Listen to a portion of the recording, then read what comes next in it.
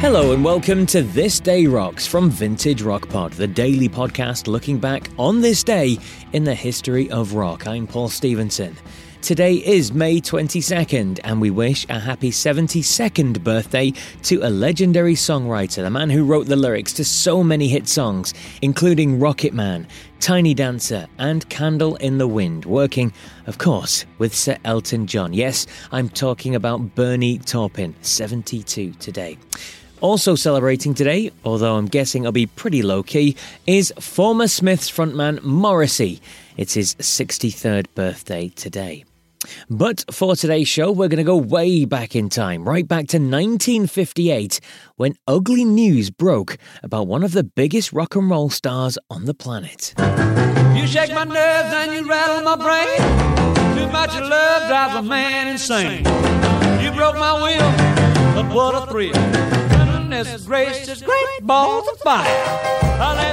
Yes, on this day in 1958, Jerry Lee Lewis landed at Heathrow Airport in London for a string of about 37 concerts he had lined up to play across the UK. Now, with him that day was his new bride, who at this point was still only 14 years old. Now, although he was advised not to mention it, Jerry Lee answered all the questions about his private life, which you can imagine caused a heck of a stir in 1950s England.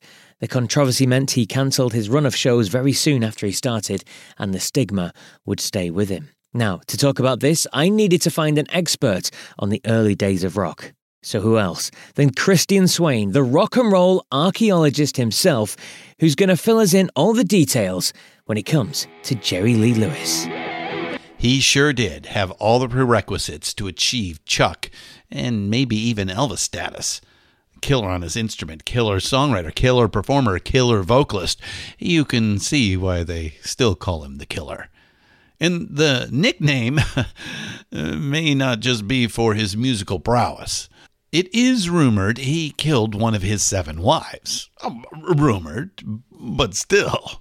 What is not rumored, but is a part of the legal record, is that on November 22nd, 1976, he was arrested outside Graceland with a loaded weapon saying he wanted to kill the king of rock and roll.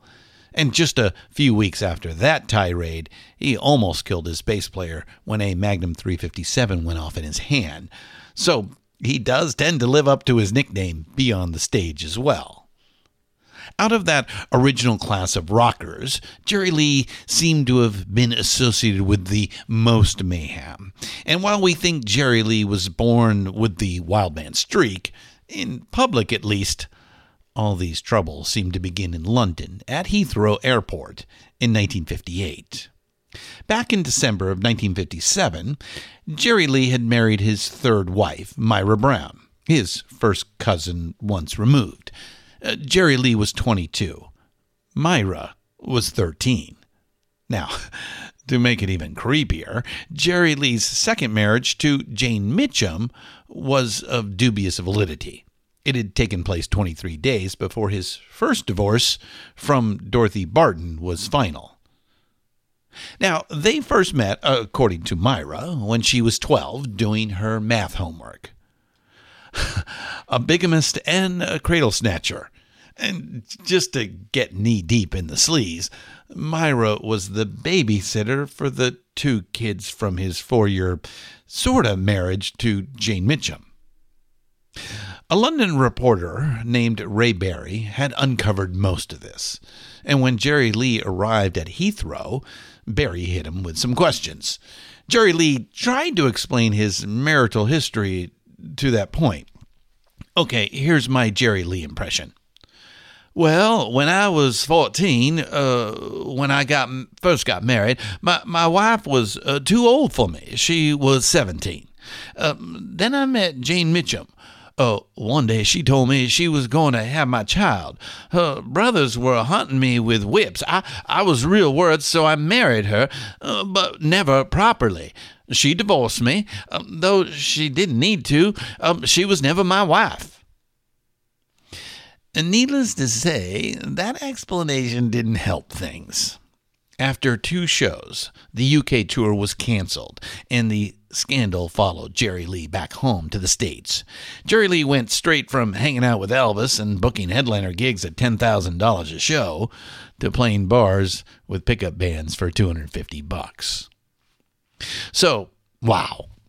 Considered a shame at the time, we can deduce for you, dear listener, that Mr. Lewis would be up on charges and sitting in a jail cell rooming with Harvey Weinstein if this had happened today.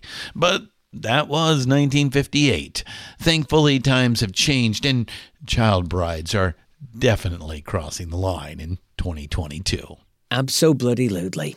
A big thanks to the brilliant Christian Swain there. If you want to hear Christian's full breakdown of Jerry Lee Lewis, his onstage and offstage antics, then you really do have to check out episode 3, The Day the Music Died, from his Rock N Roll Archaeology podcast series, which is available on the Pantheon Podcast network.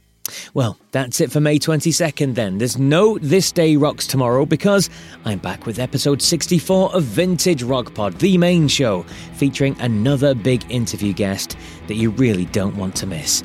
So, until then, take care.